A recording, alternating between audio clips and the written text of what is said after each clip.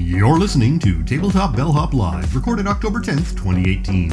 This week, happy Thanksgiving. We're Canadian, eh? And more Board Game Arena. We even answer a chat room question live. Then hold on for a tumultuous talk as we explore some truly terrible games. The hosts would like to state that this is a personal list. Just because we hate a game you love doesn't mean we don't love you. Hello, and welcome to Tabletop Bellhop Live, Episode 11, The Worst of the Worst. Coming to you from Hamilton, I'm Sean, and here with me, live and direct from Windsor, Ontario, the Tabletop Bellhop himself, Mo T. I am the Tabletop Bellhop, your cardboard concierge, answering your game and game night questions, and striving to make everyone's gaming experience better. Let me put my years of game playing, event organizing, and game night hosting to use for you. I'd like to say hi to everyone hanging out in the chat room, the lobby here on Twitch. It's a pleasure to see people interested. For those listening to the podcast, you can join us live every Wednesday night, 9:30 p.m. Eastern at twitch.tv/tabletopbellhop. We love hearing from our listeners and viewers. Each week we hope to highlight some of that feedback, both positive or negative. Most of the feedback we got from last episode were about our technical issues. And boy, did we have a lot of them. Turns out that Discord uses a lot of your processor on video chat. And you can't really stream when your processor is sucked up just talking back and forth between Mo and I. So, we did a little bit of testing, worked out the kinks, found out that Skype is our friend, and after a night of playing games and chatting online, we figured it out, and we replayed for a retake of last episode on Saturday night. Now we're back up and running. Besides that, though, it was a quiet week. Most of the feedback I got were people commenting on how many of the top 20 they'd played, and for the most part, it was very few, which I was a little surprised. People were like, oh, I've only played 3 of those or 4 of those.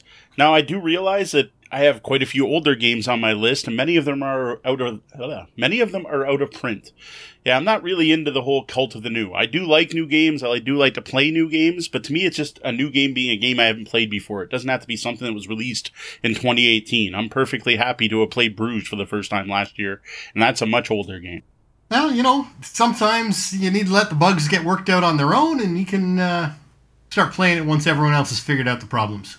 We get better with your comments and suggestions, and if you'd like to let us know something about the show, send your feedback to mo@tabletopbellhop.com and or sean@tabletopbellhop.com. That's SEAN.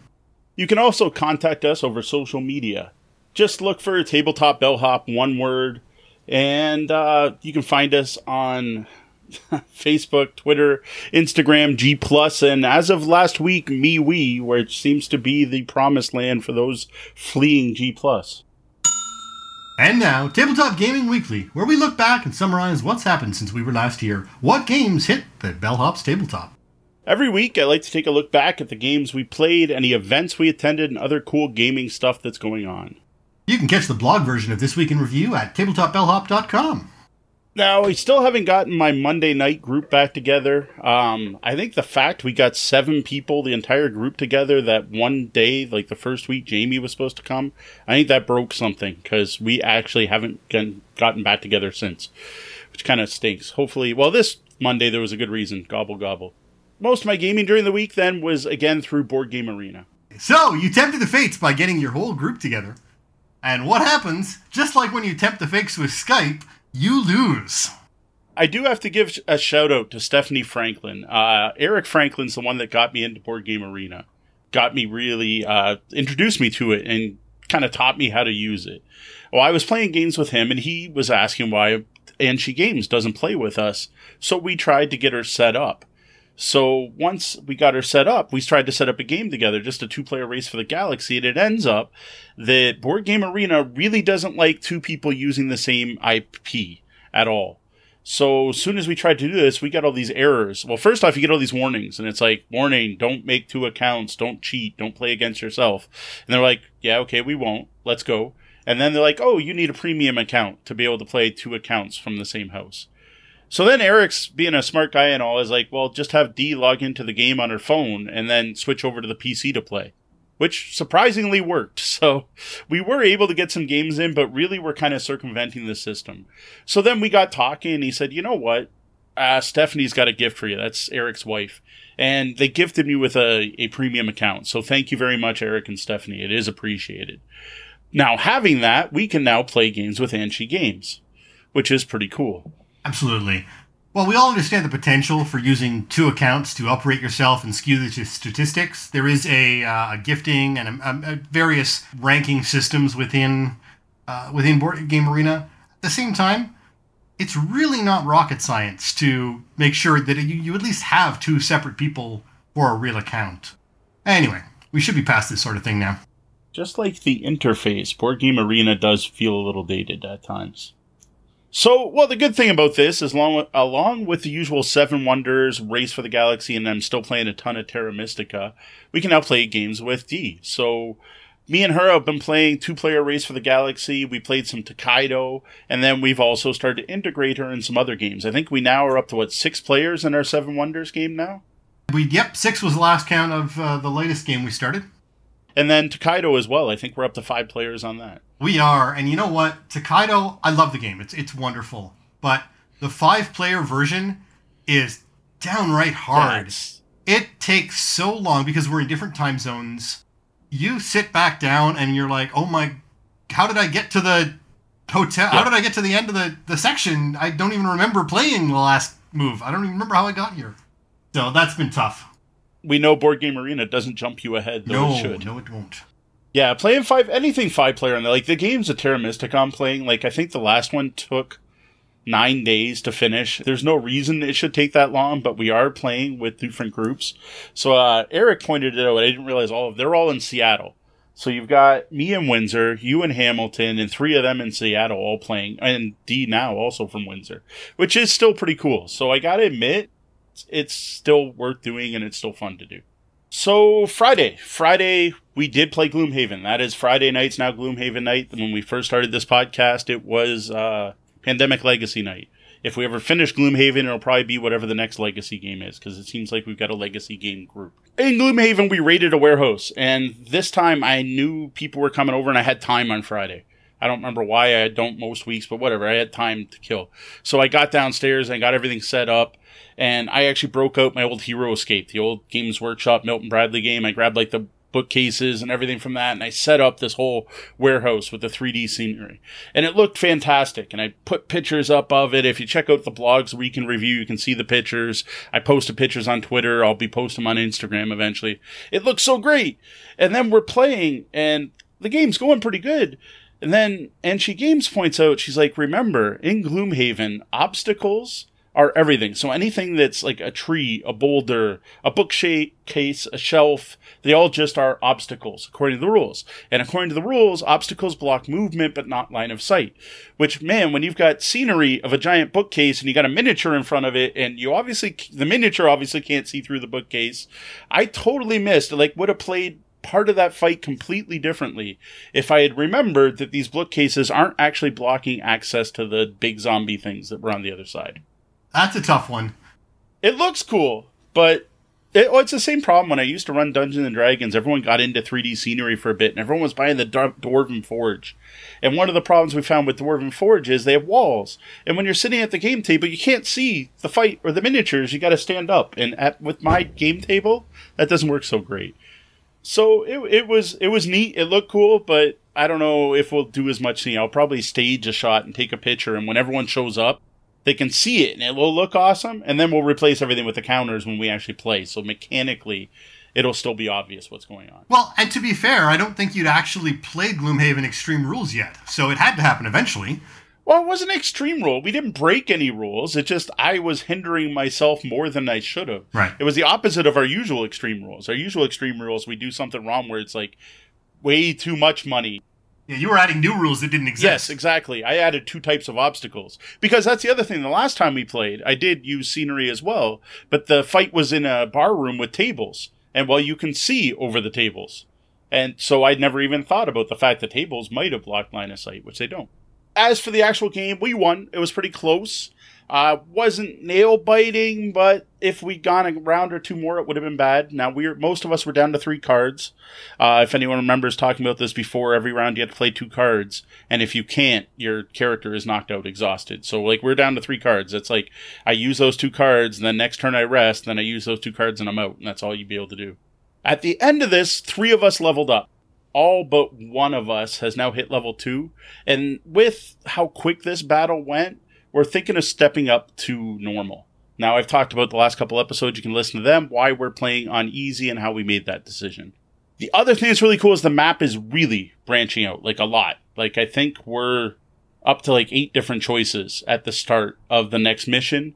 And of those, we've now unlocked 2 side quests, which are just randomized. Like, you grab a deck of cards and put a new sticker on the board at that spot with no telling you what's there at all. So we just like picked this place called like the Windy Peaks, and we're going to go check that out. Excellent. Well, it sounds like, again, we talked about it last week, how really that some of the concerns about that initial gameplay was really the video game walkthrough version on a board game. Once you got through that, and now that the game is branching out, and, it seems like you've really got a lot to go on. Yeah, my overall impression's still about the same. I'm having fun. It's a good game. I still don't think it deserves its number 1 spot. It's not the best game I played. It's not the best game I own. But it's still solid. It's fun. Now, Tori did note that he's been enjoying it a ton. It's so much better than Pandemic and thinks it's one of the best games he's ever played. So at least there's at least one person out there I know who thinks it does deserve that number 1 spot. Now, does Tori play a lot of video games? Some. He is younger, probably a generation below me in age. I think that explains it. Everything, the more and again, I haven't gotten to play Gloomhaven yet, but the more I hear about you playing it and a lot of the mechanics they've got in there, they're really driving this towards the RPG, Diablo, MMORPG crowd. And it could be that those people are the ones driving the voting on Board Game Geek. I haven't looked at the stats there, but it really seems like they're trying to cater to that demographic, and it sounds like it's working. So I don't know how many young people are on Board Game Geek. Maybe a lot more. Generally think of it as a bunch of old grognards. That's just the loud ones. Yeah, that's true. They are called grumblers for a reason. Gloomhaven, as I kind of noted, was a little quick, so we had time. So I broke out St. Petersburg, 2nd edition. I got that out of the Pile of Shame, which is my collection of games I haven't played. It has the original rules from the 1st edition in the box set, and because I haven't played the original version in quite some time, we decided to use the original rules only. That makes sense. It was good. The game is as good as I remembered. It's an old Aaliyah big box game that was popular back when Catan was still kind of hot and new. It's not a shiny new game, but it's a new printing of an older game, and I really enjoyed it. So then Saturday, we went down to one of the local game stores for game night, and I was still really hot on St. Petersburg. I had a lot of fun playing it the night before, and I wanted to try the new rules. So we brought that out, set that up on the table, grabbed a couple other players, and we tried it with the new market rules. I really like the new market. It adds a economy to the game, something that wasn't in it before. It was mainly set collection and economics where you have to manage your own money, but this is more of a commodity market, more of a stock market. And it also added basically an area majority mechanism where whoever's the highest on each type of good gets extra points. These were good additions to the game. It didn't make the game less tight. It was solid. Now, I'm not going to go through the rules of Istanbul. I'm looking, my eyes jumped down. That's what we're talking about next. I'm not going to get into the rules of St. Petersburg. If you head over to my Week in Review blog post that went up on Monday, there's a lot more detail there about how the card mechanisms work and exactly what was added. Now, to go back to what I was just saying, is Istanbul the dice game. Now, you and Dee played this at QCC, if I remember correctly. Yes, we did. This was one of the ones we played while you were off playing one of your RPG adventures. And that we ended up winning and bringing home with us for the play and win. Yeah, that's awesome. Table, and it was fun. But it turns out, from what I learned last week, that we weren't doing things quite right, and lo and behold, the extreme version developed. Always. I swear that's a gaming rule. I don't know whose rule that is. If everyone's going to get rule, maybe mine's the extreme rule. The first time you play a game, it's probably going to be the extreme version. I'm not sure. I thought I had a better rule, but that might be more applicable. So yeah, Deanna had played it with Sean, and I broke out the rules, and the rules are really short, and Dee's not a fan of teaching games, especially with other players there, and it wasn't just me and her. So she's asked me if I could read the rules quick, and they're short enough, so I read through and we started playing. And then after like the first turn, Dee's like, wait, you don't have to collect the chits to turn them in? And I'm like, no. And we looked through the rules, and sure enough, you could use the dice as commodities. But anyway, I don't want to get into all the rules. You can see that on the blog post. I might have got into detail about it. But I really like the game. That's the important part. It feels a lot like the original Istanbul. I really like the original Istanbul. The original Istanbul is like an hour and a half long Euro game. Tiles where you're moving a merchant around a map and you're assigning your family members to do things. And then you have to go pick them back up to collect stuff. It's really well done. This takes that and uses a lot of the same things. So you're trying to buy rubies, and when you buy rubies, the price of rubies goes up, and there's lots of ways to do them. You can buy it through money, or you can buy them through 4 different goods, and then there's the mosque you can visit to get special powers. All of that's in both games. The difference is this uses dice to do it all, instead of being a worker placement game, and you play down in about 20 minutes. Yeah, no, it was a fun game, and even playing it the wrong way, where I think we stretched it out a little bit, it was still a quick game, and it just sounds like it's gotten that much more tighter. So then, after the game store, I hosted Thanksgiving. I completely forgot that Monday was Thanksgiving here in Canada. There was no turkey day for us this year. Usually we go to my mother-in-law's, but she was visiting family in the States. And it just it was a normal weekend. So then, I'm like, Friday night, I suddenly realized, and I'm like, oh, wow, it is Thanksgiving on Monday, which means it should be Thanksgiving this weekend. It's usually a big deal. Like, I usually have like 12 to 30 people over, and we have pizza, and like it's almost not as big as the New Year's party or like my birthday parties, but like we usually have like a pretty decent event. So I sent out invites. I did get some bites, but we only ended up with 4 of us playing games. But we did play 4 of us playing games for 5 hours, so I really can't complain.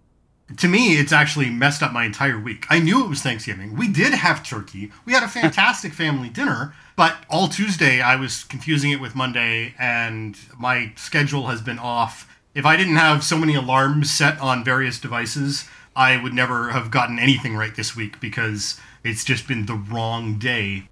I noticed Dark Wolf notes that he played Istanbul wrong for months. So yes, there's the extreme version. It's not just us. Maybe it's a Windsor thing. That's possible. Back to Thanksgiving. We had a new guy I'd never met before was over. So I kind of tried to cater to the new guy, right? I had some friends I game with all the time. So I'm like, what kind of games do you like? He's like, I like interactive co-op games, but not really heavy stuff. So I'm like, well, I don't actually own a lot of co-op games because Anchi Games hates them. So we don't play a lot of them. I do have a few, obviously, but not a lot. And he didn't want anything really heavy. Now, personally, I'm rather into heavy games, so I was trying to find something that all 4 of us, something very interactive, and I grabbed Lanterns, the Harvest Festival from Renegade Games. This is one of those games that like sits on my shelf, and then I grab it and I play it, and I'm like, man, this is such a good game. Why don't I play this more often? And then for the next like 4 weeks, I'll bring it out to every game night. Be like, well, I'll play Lanterns. Lanterns are so good. And everyone I play with is like, oh, it's so good. And then it goes back on the shelf, and I just kind of forget about it. And I had the exact same thing. We played it. I just played with the base rules. The original rules. I have the expansion. This is another one of those games where the expansion to me just bloats the game and doesn't make it any more fun. I actually feel slightly that I wasted my money on that one. Stick to the base game, in my opinion. This is a really simple set collection game where you're trying to collect lanterns, and it has a really neat mechanic where you're trying to help yourself without helping your opponents. Again, check out the blog for more details. One of the things I really like on this, though, is that every turn you're involved. So with 4 players, even while Joe's making his turn, I'm watching to see what Joe does, because based on where Joe plays, I'm also going to get lanterns. So it's a good game to make sure everyone's focused on the table and going. Really solid game. Well, as we've talked about in our tech game, anything you can do to keep people on the game and away from getting distracted, all the better. After that, I looked around. I'm like, I got to find a co-op game. That's what Bill wants to play as a co-op game. There's got to be a co-op that's fast, furious fun that I'll enjoy playing and it'll get everyone interested, still keep the energy level up. And then I spotted Fuse. So I didn't plan it this way, but it ends up, I guess it's Renegade Games night, because that's also from Renegade Games. Totally unplanned. Fuse is a super frantic, dice-based, dice drafting game for 4 or more players. Now, I mentioned this back on episode 7, that Renegade Games has an awesome app. On our Tech on the Table episode, I think I mentioned using it for Clank. Well, in it, there's a module for Fuse. And all it does is it's a 10-minute timer. You're on a spaceship that's about to blow up. That's a theme in Fuse. And you're trying to defuse a bomb. Well, this has like a GLaDOS-like AI that makes fun of you as you're playing. It's like, oh, I guess I didn't need that port in a cell. And it just, oh, aren't you going to speed up? And so on, which surprisingly adds a lot of tension to the game as you are playing because you have 10 minutes. This is you're rolling dice, you're drafting dice, you're trying to put dice on cards, and when the cards are filled, you draw new dice, get through the whole deck to win. Crazy, fun, fast, stressful game. We played first on the tutorial level and actually won, which doesn't happen a lot in Fuse. And then we tried on normal level and got utterly destroyed. Well, don't mess with GLaDOS. She will get you. Then last, the other thing is he said he wanted really thematic games, right? Not heavy, but interactive thematic games. So I broke out Fallout. Soon as he spotted Fallout on my shelf, he's like, oh, is that Fallout game any good? So cue to running game events. If you see someone doing this and looking at your game shelf, they're probably interested in the game they want to play. I really dig this game when it works. Fallout has a fantastic encounter system where you sit there and seed a couple decks, and there's one deck when you explore settlements and another deck when you explore the wasteland. And then there's quests, and the quests you read off cards and you can do, there's multiple choice. You can go do this or this. And then when you do it, you have this deck of 200 cards and you use that to seed new things. So what you do at the beginning of the game could come back for good or bad at the end of the game. It is extremely well done and does a really good job of recreating some of the feel of the video game. The problem is about a quarter of the time now, I would say, someone gets screwed. They roll bad, they die over and over, they do a bunch of encounters but get terrible loot. It seems like there's this death spiral, and it's no fun for that one player. The first time it happened, it was Enchi Games and I were playing on our anniversary, and we're like, wow, oh man, sorry, that was a bad game for you. Let's play again. And it didn't happen again. Okay, it was a fluke, right? Whatever, bad rolls, or maybe we made a mistake, maybe I played that badly. Then it happened again, and then we're like, huh. Then the third time, I'm like, okay, this isn't good. And that's what happened to Bill. So here's this new gamer out, and he's all hyped about Fallout, and he's like, yeah, I don't think I need to buy that game. Because Bill sat there with nothing, while Joe, another player, I think had 7 weapons he had picked up, and was like, I guess I go back to the town to sell them to get more caps, because I got nothing better to do. So it's a little broken, that 25% chance. Take your chance playing, but realize that you're playing 4 players. There's a chance one of them may have a bad time.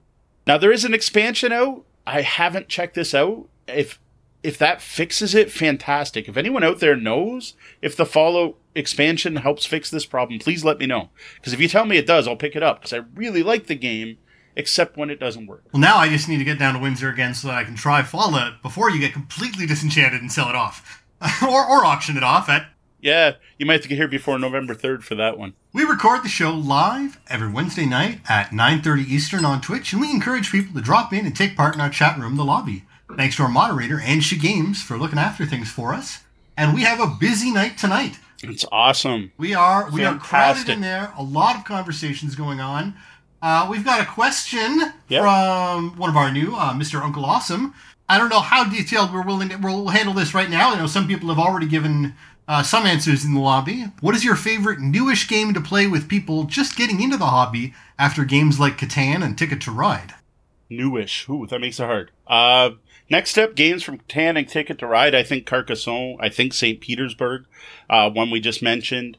I think a fantastic game called Cinque Terre is an awesome one, spelled French, which is all about delivering goods in villages and uses a lot of the mechanics from Ticket to Ride, but it's a step up. But none of those are really new. I would lean towards Terraforming Mars, one of my favorite games of all times. Stick to the non-corporate wars rules, just stick to the basic game. Now, lighter game instead of a next step, but a sideways step, is Azul and Sagrada. So you've got more abstract games. There are many others, but again, as mentioned, we are adding that to our topic list. It's not the first time we've been asked for a next step question. If you check out, we had an episode where we answered 3 questions where I talked about the next step to Splendor.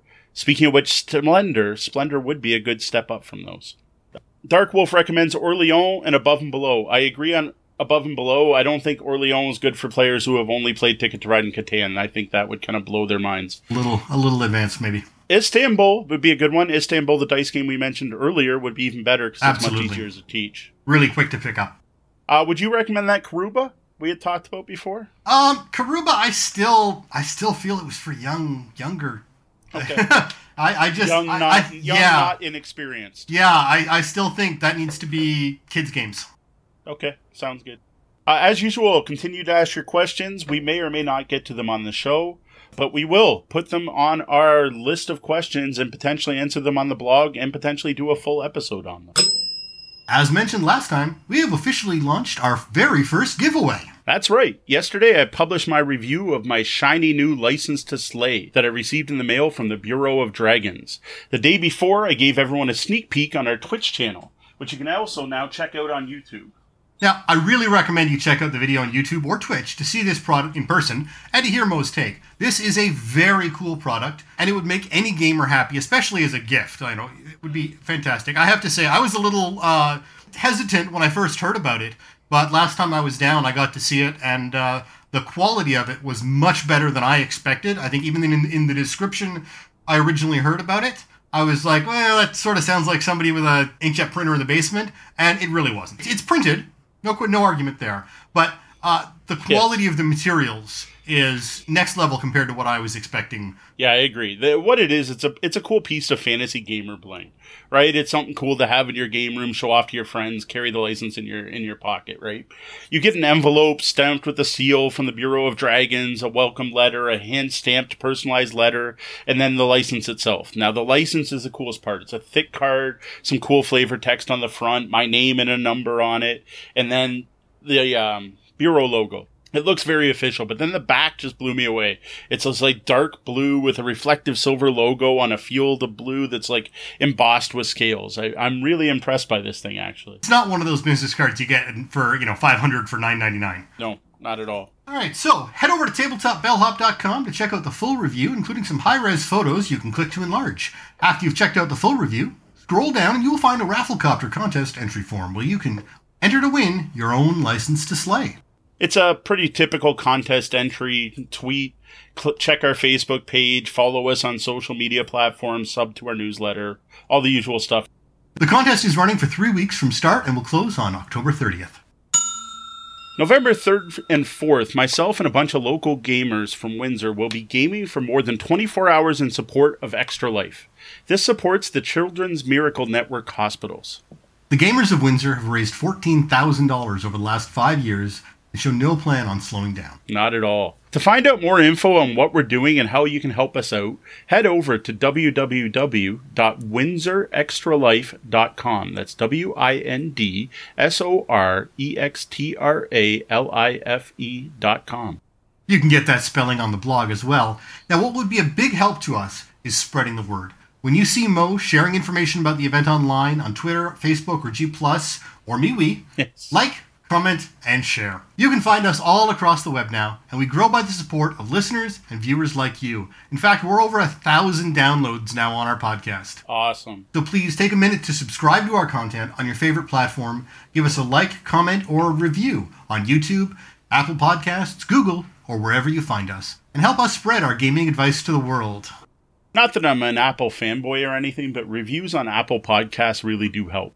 That helps us show up on searches when people search for gaming podcast, tabletop podcast, gaming advice, and so on. Head over to Apple Podcasts, drop us a star rating and or a review, and it makes a difference how we show up. Now, if you stream on Twitch and are interested in a mutual hosting agreement, we would love to hear from you. We host you, you host us, and everyone wins. Just contact Mo at tabletopbellhop.com and we can set something up. Now you can sign up to receive Tabletop Bellhop Weekly in your inbox. Every Wednesday, we'll be sending out an email recapping all the content we've released in the week previous. Blog posts, new podcast episodes, reviews, and everything else we create. You can sign up at newsletter.tabletopbellhop.com or go over to the tabletopbellhop.com webpage and you'll find a spot to subscribe in the sidebar. Each episode, we look to answer one or more of your gaming, or game night questions. You can send your questions to questions@tabletopbellhop.com, or you can head over to the webpage, tabletopbellhop.com, and click on Ask the Bellhop.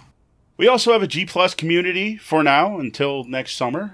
It has a section for questions. I'm on Twitter pretty much all day. You can DM or at me there. Head over to our Facebook page, hit us up there. We'll take your questions anywhere and everywhere. We want you to be able to reach us.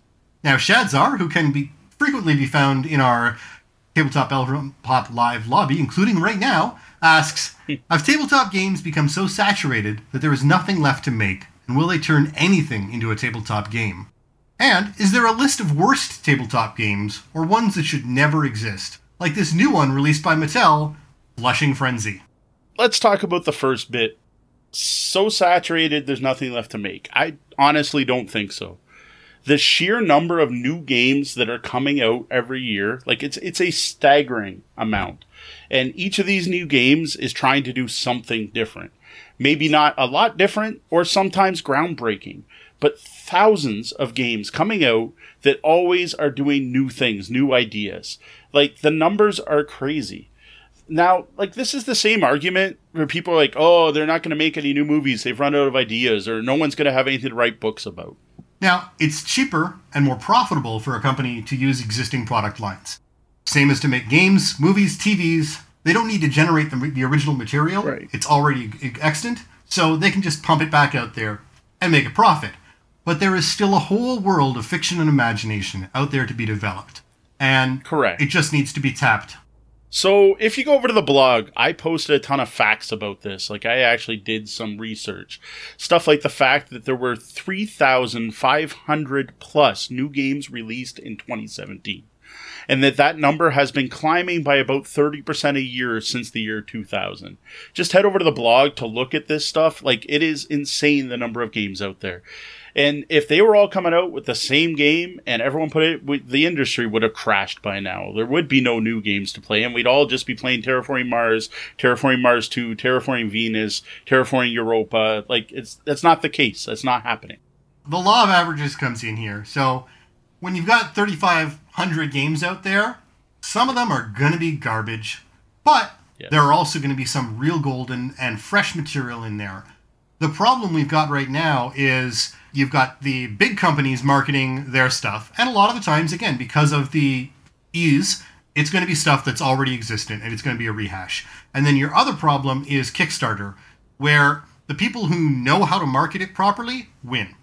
You can have the best game in the world, but if you haven't got the correct method of marketing on Kickstarter and getting your name out there, doesn't matter what your game is like, you might not see a dime, and you may never hit the market. Correct. So now the second part. Is there a list of the worst tabletop games? Well, when you Google it, there's many. But I'm guessing he wants to know what I think are the worst games. That does seem to be the theme of the show, and you are the tabletop bellhop. You've got to hold up your end now that I've stopped breaking our stream. So, one of the things I'm going to note here is I didn't really want to do this. NG Games is the one that pushed it. I am all about promoting the hobby, promoting the industry, promoting gaming, and getting gamers together playing tabletop games. That's what I do. That's who I am. I really don't like to knock things down. I would much rather focus on the positive than the negative. Now, NG Games pointed out, for one, the argument I had last week about people needing to know what I like to know if we're on the same page is just as true for the games I don't like. Plus, it, as she said, is good for, not SEO, but people want to know. People like to hear about the games you don't like. People like bad news, I guess. I don't know. People like to focus on that. Not only should this be a popular podcast, there is a good reason for it, because then people will know my tastes better. So when I do make recommendations on what games you should get after Catan and Ticket to Ride, you know if you can trust my opinion. Fair enough, I did it, I wrote the blog post, I'm here talking about it now, but in general, I would much rather push games up than knock them down. Which means that we're going to try and avoid all of the current poop and pimple-based games, because any game that has the tagline, where number 2 always wins, isn't really going to be covered by this podcast. Yeah, exactly. So we're going to skip those easy targets, right? Like, we're going to skip Fleshing Frenzy, or the new game that came out called Step on It. Don't even look it up. Just stop. Like, I could go to Toys R Us right now. Yes, we can still do that in Canada. I can go to Walmart, and I could just grab a pad and write down all the games on the shelf, come here and just list those off, because they're probably all that bad. I could find tons of bad games. It's too easy. But what I want to talk about are games I've actually played. And more so, games that I played thinking I would enjoy them. And then ended up I did not. At Amazon.com, if you just type in anything gross, It will give you a list of frequently bought together games that all match up. It's super low hanging fruit. So, in the spirit of boosting the signal, what are the games that you thought you would enjoy but didn't? All right. So number one, and I have gotten a ton of flack for this one, is a game called Senator. This is a small box Silverline game that is kind of poker mixed with an auction game, and it's kind of like Love Letter in the fact that it's a micro game, because it's a trick-taking game where you only have 7 card hands. Now, the 7 card hands, everyone has the same cards, and then there's only 4 types of cards. There's 2 +1s, 2 zeros, I don't even remember all of them, and like a +5, and then an assassin or something. Now, like, with that few cards, how good a trick-taking game can you have? Like, you know what everyone has. And then the really dumb one is this one card called an assassin, and if anyone plays an assassin, the entire hand's wiped. No one gets anything. Like, you just threw in a skip a turn mechanic into drafting. Like, I don't get, like, why? Like, we're tense and, oh, did he play his 0 or his +2? I'm going to play my +2. Oh, someone assassined it. Like, and then you're drafting to get, like, supposedly things to go through the Senate laws, and then you're trying to do set collection with those, and then some of those let you break the rule. I don't know. I honestly, we tried to play this with a large group at a New Year's party, and it was so bad that it became a meme in our group. We didn't know the term meme then. But like anytime people are like, what do you want to play? Like, oh, let's play Senator. And everyone's like, yeah, Senator. Oh God, no. Right? Or we'll be comparing bad games. We're like, oh, is it Senator bad? Like, it's a thing in our group. Then what blew me away is when I was doing research, this is written by Eric Lang, like the guy that wrote Blood Rage and Rising Sun and Chaos in the Old World. Like, this guy's an awesome developer and makes awesome games. I have no idea what happened with Senator. And since posting this on the blog, I have gotten so much feedback that Senator is some people's favorite game. So I don't know what I missed, but we had no fun with this game. It was, I think, the first game I ever purged out of my collection. Because as my collection grew, until I ran out of room, I just wanted them on the shelf to look pretty. Senator went. Now, how many people did you play with? I think it was 4. It might have been 6. I don't remember off the top of my head. Okay, because it's supposed to be a 3 to 5, and 5 is the ideal. But if you look at the ratings, it seems like there really is a kind of mixed message on this. It drops down right in the middle, mostly because people aren't sure about it. So there's love and hate for this game. So I don't think you're the only one who dislikes it. All right. But there are definitely some people who like it as well. I've seen some of your crazy comments coming along. Yes, some rather passionate comments. And that's fine. But you know what? Not for me. It's for you. Great. I have no problem with that. There are probably people who don't step in it too. So maybe. More power to them. I'll admit the rest of these games on here are way lower than Senator. Like Senator's, maybe there's some good there I missed. I don't think there's much of that with the rest. So up next is a game called Lone Wolf and Cub Game.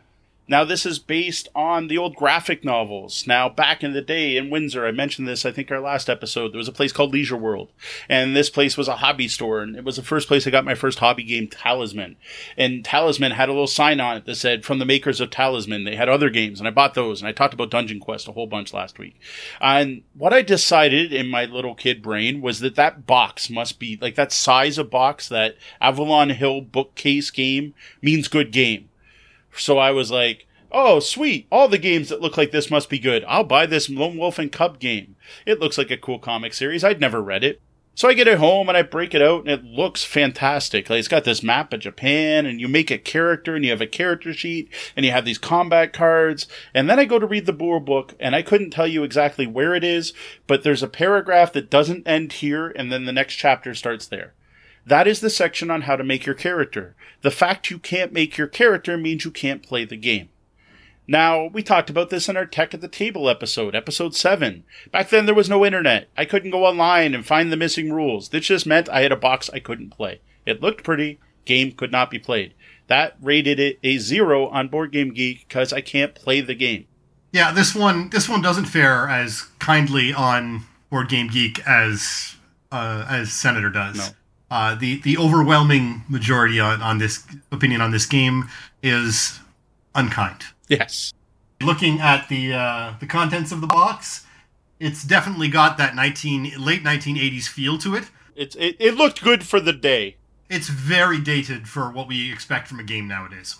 The next game, I would actually say, is worse than Lone Wolf and Cub, and you can play it. This is a game called Tucholcha. We call this Murder Story. It's something about an Etruscan purification ritual. You have 8 pawns, and you roll 2d6, and if you roll doubles, you add a third d6. You pick one of those, you assign it to each pawn, and they move that far around a circular track, trying to get to a central space where they score at the end of the game. If you land on someone, here's where the story thing comes in. You should send them back or something. No, in this game, when you land on something, you have to determine your spiritual strength versus their spiritual strength. And if your spiritual strength is high enough, you overpower them and you murder them and hide the body in the forest, as far as we can tell. Now, if enough of your pawns are murdered, you can declare allegiance to Tucholcha. Now, Tucholcha is the god of destruction in the Etruscan hierarchy. And then if you're that player who's lost enough people to sell their soul to the god of destruction, your goal changes to kill everyone else. Now, if you're one of the other players and you don't want to be killed, you can become the Lassa Vacuvia. And if you're the Lassa Vacuvia, you have to steal the 4 gates. And if you do that, you what? Like, what the hell? It's sorry, you're rolling and you're moving around a circular board, getting your guys to the middle, and you split the dice up between each, like, it's so, I don't even know. It is, like, literally one of the worst games I have ever played. I recognized some of those words you used, but the order you were putting them in doesn't make a lot of sense. Now, interestingly, if you Google Tucholcha, Warhammer 40k comes up because the Tucholcha engine is an ancient sentient device and possible warp entity. So at least there are some good things that come from the name. That might have been this game. The game is the warp entity itself. I think it is.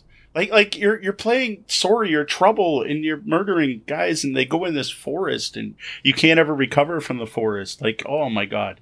It's unbelievably bad. And it's an odd looking board too. Up next, Skyline 3000. So I couldn't tell you how many years ago. It's a while back. Might even been before my kids were born. There was these 2 warehouse stores just like popped up in vacant big blocks buildings at the either end of Windsor. And we walked in there at one point because someone on Facebook was like, oh my god, check this out. They had piles of board games, mostly Z-Man games. And they were $5 each or 4 for $20. I bought every game they had, and then I went to the one on the other end of town, and I bought every game they had. It was pretty cool. Now, most of the games were good. There was a fantastic game, Stefan Feld's Speaker Stat, which is a great game, long out of print, re-released now as Jarl. They're decent games. Now, Skyline 3000 was not one of those decent games. This looks like SimCity in space, which should be awesome, but no. This is like a super basic area majority card that has the dumbest auction system I've ever seen, where you have to take your cards and you have to put cards on top you're spending, then the auction you want to play under those, and then you take all your cards in a stack and hold them out to all the players, and you slowly slide them off as you count down to see who gets to their card. Like, it's just overly complicated dumb auction system. Then when you flip it over, you get to do your thing, which is either stack up buildings higher, put roofs on buildings to say they're done, or put them on the board. And then you do that until everyone's out of buildings, and then you see who has the most buildings in each area, and whoever has then you get points for it and you win. And then there's also billboards, and I have no clue why there were billboards, and we played it 3 times at Extra Life, whatever year that was. No, kids must have been born if it was at Extra Life. So we played at Extra Life, and I remember 3 times finishing the game, and it's people going, wait, what was the billboard for? Because we just never figured it out. Like, it looked like a neat game, but, like, it just, no.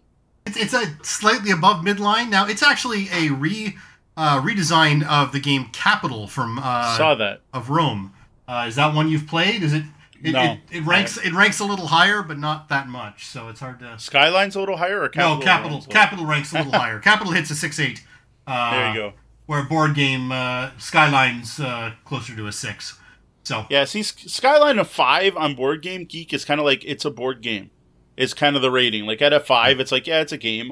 It was okay. Yeah. Like, once you get to 6, like, yeah, I'll play it now and then. So anything that rates like 5 point something, you're like, yeah, it's barely a board game. At least that's how I read the ratings. Yeah, there's the last comment was, gave it away. So right there. Yeah. There we go. I donated my copy to Extra Life, and I think it raised way more money than the $5 I spent on it that went to the kids, which is awesome. Fair enough. And to be honest, I bet you this year at the auction, whoever bought it will be giving away a copy of Skyline, because that's what I seem to see with that game, is every Extra Life, the people get it and bring it back out because, well, it's not that great. So next is another one I am going to get flack for, although I haven't yet. I expected to, and that is Werewolf/Mafia, that stupid big con game where a bunch of friends get together and you hand out a random roll to people, and then you supposedly role play, but then you basically pick someone random to kick out of the game so they can't play with the rest of you, which is usually the guy you don't like, or it's the really popular person because everyone laughs when they get kicked out. Like, how is this a fun game? It's more based on popularity. Like, I get later in the game, you can do some deduction, right? You can be like, oh, this person must be the seer because of this, or this person must be, I don't know the Mafia roles, I know the werewolf one's better. This person's got to be a werewolf because that night like there's you can figure it out. But like those first round, probably first 5 rounds, it's like random. Like I don't get it. I don't understand why this game's so popular. You can go to any con probably in North America, and late at night you'll find a group playing Werewolf or Mafia. You just won't find me playing it. And, I mean, to be fair, the people may not be complaining because you've made your feelings about this particular game or genre of game pretty clear. But at the same time, I won't be surprised if we hear a lot of its supporters stepping up and defending it, and that's fine. Again, your game, your favorite game, doesn't have to be everybody else's. That's true. Like, to each their own. Yeah, they did put out the one night versions. I'll play those. Those I rate like a 6. I'm like, if people are like, oh, we're all going to play One Night Werewolf, I'll be like, okay, I guess, because I don't want to sit and play something by myself. I don't get it. I don't understand. Maybe we won't get the flack, because every time I've told someone that actually does enjoy it, they're like, oh, I've never been knocked out the first round. You know, oh, so you're that person who manages to stay in until the end. So, of course, it's fun for you. Anyway, moving on. Everyone knows my feelings on Werewolf. Now they're out there even louder than before. Up next, Snarf Quest, the card game, based on the graphic novel from Larry Elmore. This is something I haven't read in years, but I remember when I was a younger kid, or probably young adult, I loved it. It was hilarious.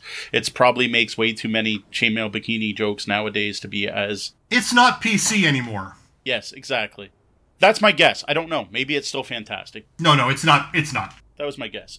Back in the day, though, I was really into the comic, and they put out a game, and I'm like, that's awesome.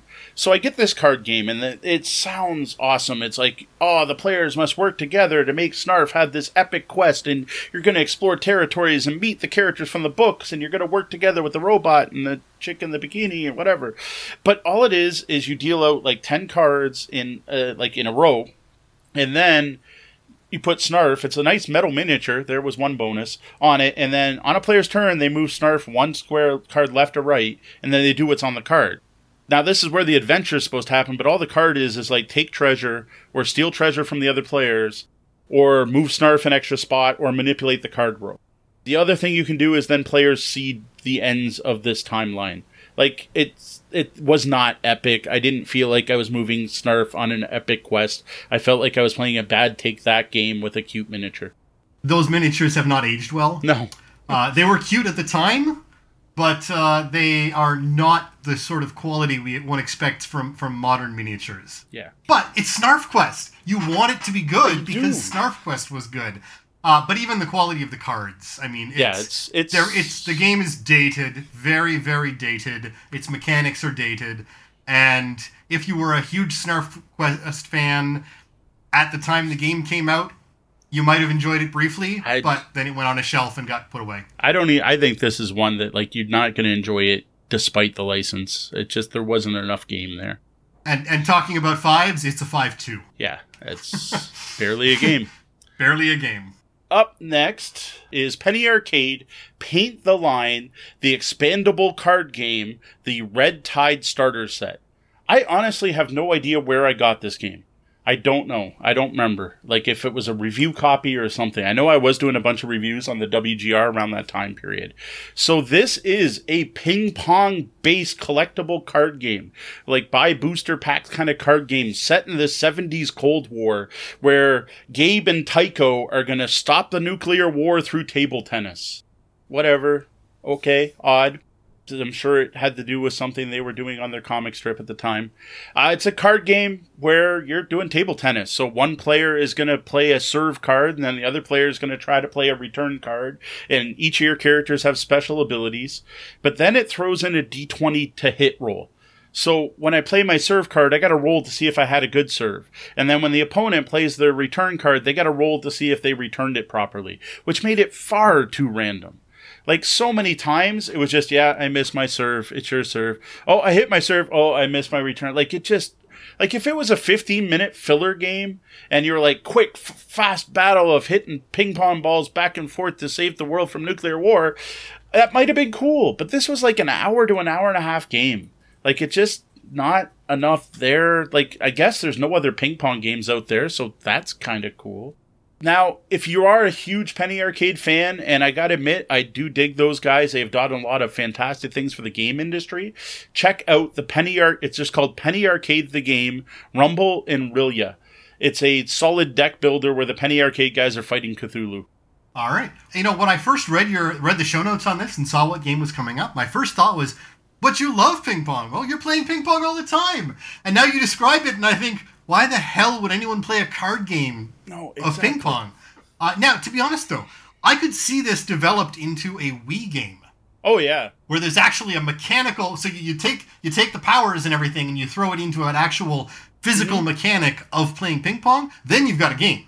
But card-based sports don't really work. No, well, I disagree with that because there's some good ones out there. But, like, Blood Bowl Team Manager is fantastic. Baseball Highlights is good. We could do a whole episode on good sports games.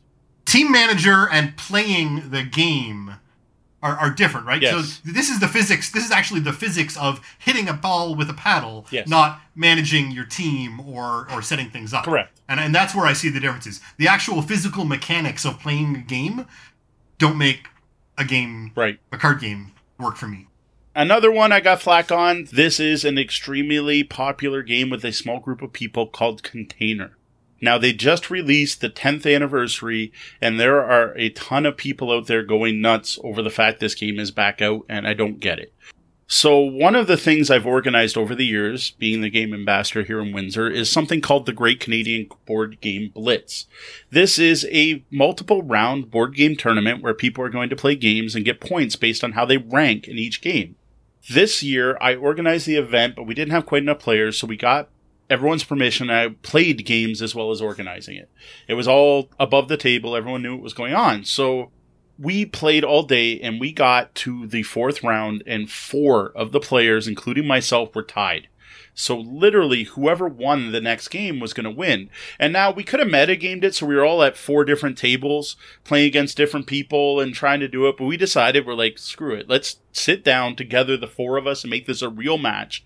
The 4 top players playing against themselves. Whoever wins this game wins the whole tournament.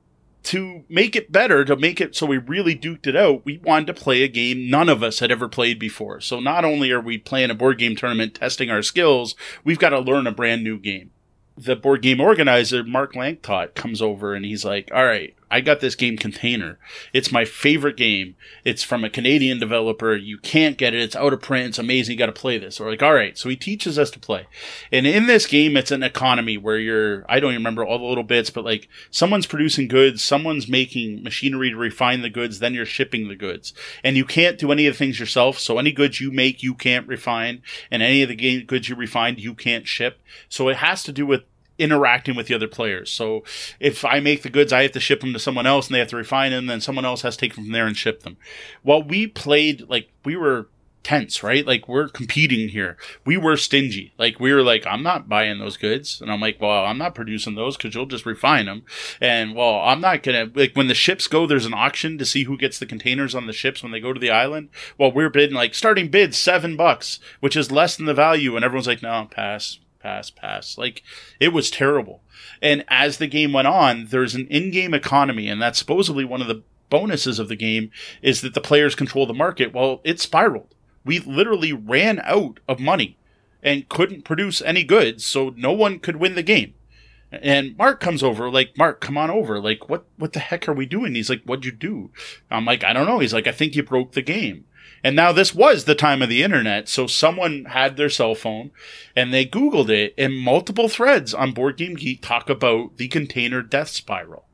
I think they actually called it a whirlpool because you're ships, right?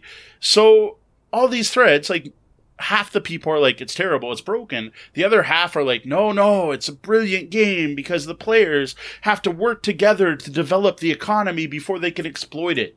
That's just dumb. Like, I get it, but tell me that in the rules and build a game that makes me do that makes me build the economy. Like, have phase 1 economy building, phase 2 economy exploitation. Like, I found it a completely broken game. Like, no thanks. I have no interest in playing that game again. So we played it. Sorry, I did play again because we played a second round and it was dumb. Like, we sat there and just like, oh, I guess I bid 50 for your container of 30, even though I don't really want it, so we can build the economy. Like, it was bad. We passively aggressively played the game a second time. I have no interest to play it again. What's funny is when I mentioned this most recently, instead of someone telling me I'm wrong, they pointed out that since then, this new 10th anniversary has a letter from the designer where they admit this was a problem and the expansion has a variant that fixes this. I'm sorry, at this point, Container, I've given up on you. I don't care that your designer finally admits there was a problem with his game. Now, there was, I believe, a second printing at one point before the 10th anniversary. He may have fixed it before that. I think we played the second printing. This game is a 7-1. This game has a lot of fans. So, I guess people are giving it a pass because it has been fixed and they have found the fix. No, I don't think it's that. I think it's the people who like playing it when it was broken. They like this building the economy. Supposedly, it's one of the best economic simulations in board game form. Right. If that's what you're into, and if you own 20 warehouses in Windsor, maybe you know that you have to sit there and support the shipping lanes or else your warehouses won't thrive. But as 3-4 board gamers sitting down, we didn't have this knowledge and we broke the economy. Right. It's like, people dig it, and like, people dug it before, so I don't think it's the fix. I just think there's people who like this game and people who don't. The general opinion is that it's a strong game, so we'll see how it goes. Next up, Cards Against Humanity. You know what? I'll admit it. I laughed the first time I played this game. I laughed enough I cried. Second time I played, I also laughed a lot. I had fun. Third time, it just wasn't as funny, and then I started to realize how uncomfortable I felt with some of the cards that were coming up. Like, to be honest, I put a link on the webpage that goes to an article that was put out about why, not me, but why I'll never play Cards Against Humanity again. I don't have the author's name in front of me, Badmo. The sentiments on that are written better than I can explain it. The whole thing is, it's a cheap trick. It's the lowest common denominator joke. Like, that style of game was already good, and you could play apples to apples. And in apples to apples, it's funny because it's innuendo, it's subtle, there's actual jokes being made. It's not just someone saying something I'd have to hit the bell 7 times to say it on the air because we're trying to be rated G show.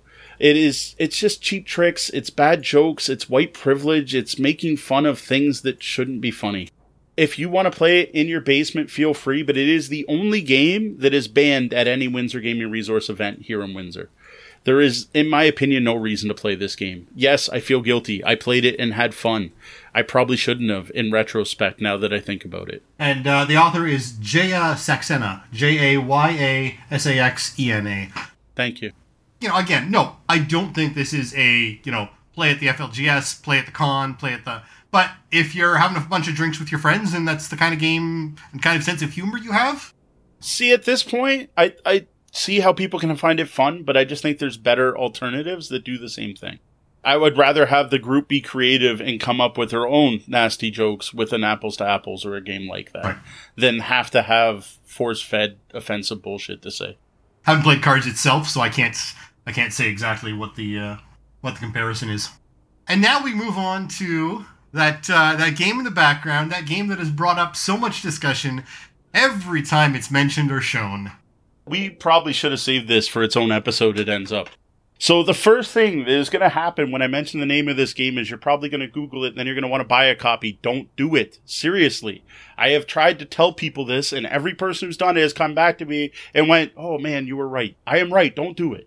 So this game is the Masters of the Universe role-playing game from FASA. Yes, FASA, who made BattleTech and the old Star Trek RPG. Yes, experienced game company with good RPGs under their belt. Put out a Masters of the Universe, not only just a book, but a box set with maps and minis and tokens. It looks so awesome. But no, don't do it. It is so bad. So first of all, it says role-playing. It is not in any way, shape, form, or type a role-playing game. It is a board game. It is a randomized loot on the board, move your pawns into it, flip the loot tokens over until you find, I forget what, but the thing, the MacGuffin, it's a set thing. Find the thing and get out of the dungeon with it. There is no role-playing to be done. There's no skills. There's just move your guy. Now, there's some neat stuff that sounds cool. Like, it's got, you see the board and you, when you walk into a room, you actually look up the name of the room and you roll a die to see what happens. And some actually have some, like, neat stuff in the rooms. Like, there's a prison and there's a chance there's a prisoner in there. So each room has a kind of cool encounter, but it sounds better. Now, there's an AI. The AI is broken. The rule books are in the form of a comic book where some 8-year-old kid gets sucked into Eternia to play this board game.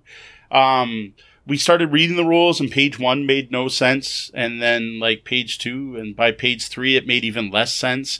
And then you get to a rule summary and the rule summary doesn't match anything you read on page 1, 2, or 3.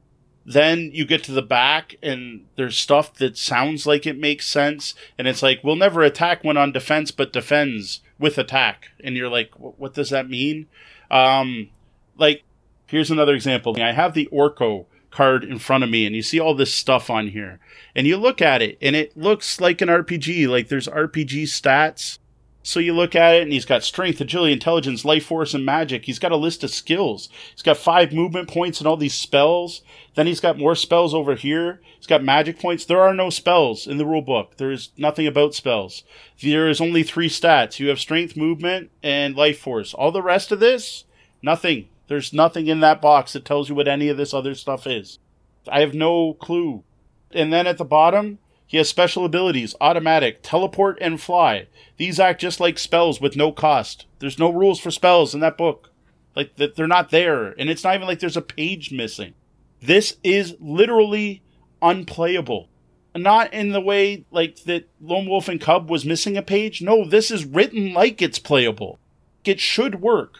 So we actually sat down and tried to play this. So I have a link on the blog. This goes back to my old Windsor Gaming Resource Forum. I think I did the review in 2016. It might have been older than that, 2013. Whatever, it's old.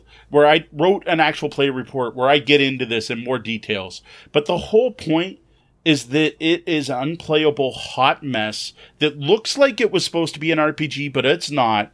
And, like, the contents of the box aren't worth it. You get some cheap D6s and some cool He-Man art. And that's about it. And you have what might look like an RPG, but a book that doesn't go with it.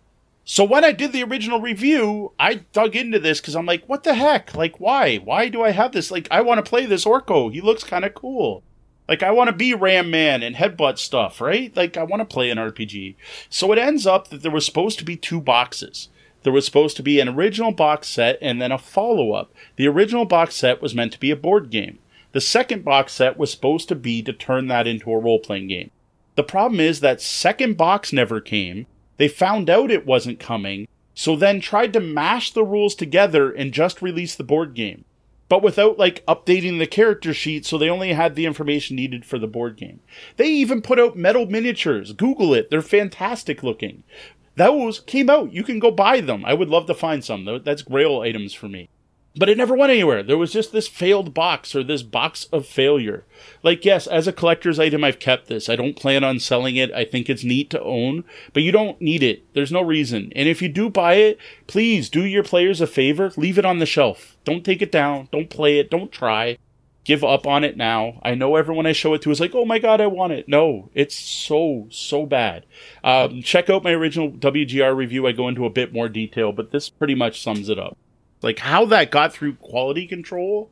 Like, FASA writes good games. They're still in business. Yeah, unfortunately, again, now this goes back to right at the top when we were talking about how some studios and things have to push out products and to make money based on existing IP.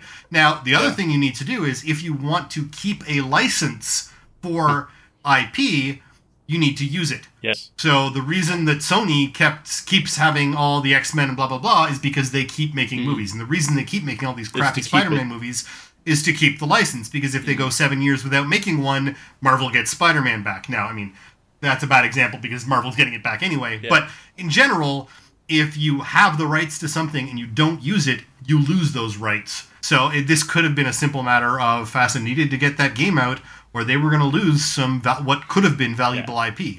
Now, it turns out nobody ever... Masters may actually become a valuable IP again because they're about to release a new movie. Yeah. But no one really could have predicted that after the Dolph Lundgren one came out and killed the IP completely. Yes. I heard the relaunch was pretty good, but I never watched it. I gotta admit, like, an RPG in the Master Universe world sounds awesome. Absolutely. Like, the concept is fantastic. Their implementation, a complete and utter train wreck. So bad. So we have had so much chat going on in the lobby. Awesome. This has been fantastic. It's been great seeing everyone in here. We've had I saw 19 people in there. I'm not sure if it got higher than that. Wow. We're at 17 right now, minus a bot or two here and there. But it's so great seeing people in there in the chat room and talking away about things. There's been conversations about every one of these games. Excellent. Thank you very much. Anyone yelling at me for hating their favorite game yet? No, not yet. All right, good. Awesome seeing that happening, and thanks for all the folks who've been following us and subscribing to us throughout the episode and in between episodes even. Awesome. So now this was a great talk, but if you'd like to read more on the topic, be sure to check out the blog at tabletopbellhop.com and click on the gaming advice where you will see this and other questions answered in blog form. And feel free to leave comments in the bottom letting me know just how wrong I am. Be sure to send your questions over on the website under Ask the Bellhop or email us at questions@tabletopbellhop.com.